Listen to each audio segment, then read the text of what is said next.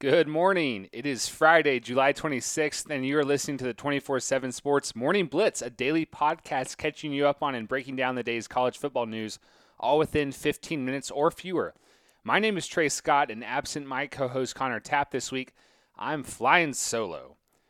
Since it drew so much buzz last week, I figure we will start with Alabama coach Nick Saban clarifying what he said at SEC Media Days, and how it set off the impression that he and his program A, didn't think Clemson was better than Alabama the day the Tigers won the national title 44-16, and B, that Saban was putting much of the blame for the Tide's stumble on the backs of his 7 departed assistants. During a Thursday appearance on ESPN's First Take, Saban was asked what he took away from that 28-point loss to the Tigers that's going to help the Crimson Tide during this upcoming season. And I quote, "I think we played against a very good team that made a lot of plays in the game and certainly deserved to win the game and outplayed us.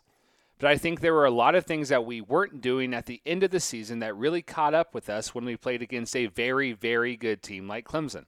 Continued.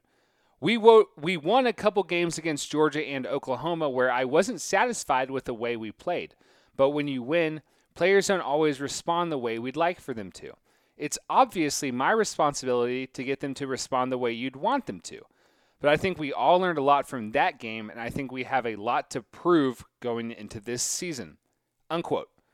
My take, that's all fair, and it all makes sense, and I also understand that Saban uses the media to send a message to his team. This just won't scrub over last week, though, not that there's anything wrong with a jab here or there. And in the grand scheme of things, it's Dylan Moses' "Georgia was the best team we played" comment that really got Clemson's attention.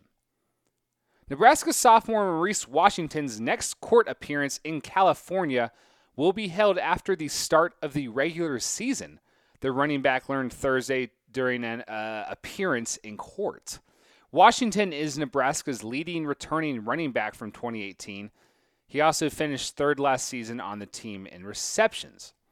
He is scheduled to appear in the Santa Clara County Superior Court on September 3rd. That falls during the week after Nebraska's August 31st season opener against South Alabama and just before the Huskers' road game against rival Colorado. It's a very big Week 2 matchup for Nebraska, which is picked to win the Big Ten West by preseason pundits, not that Colorado is a Big Ten team. Washington's next appearance is being described as a preliminary examination setting, and it will be in California on that September date. The case against Washington was first filed in the courts on February 13th. What case, you ask?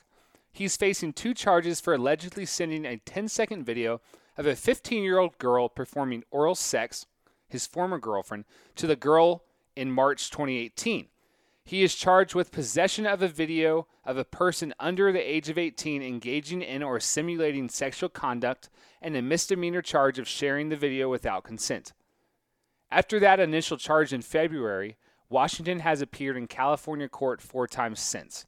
He is also one of 4 Nebraska players this summer to be cited for marijuana offenses. Coach Scott Frost said last week that he expected Washington to be able to participate in fall camp at least, even if a suspension might loom. Stay tuned. Surprise, surprise. LSU has announced it will sell beer and wine inside Tiger Stadium this fall, so you can expect Death Valley to get even louder and even rowdier.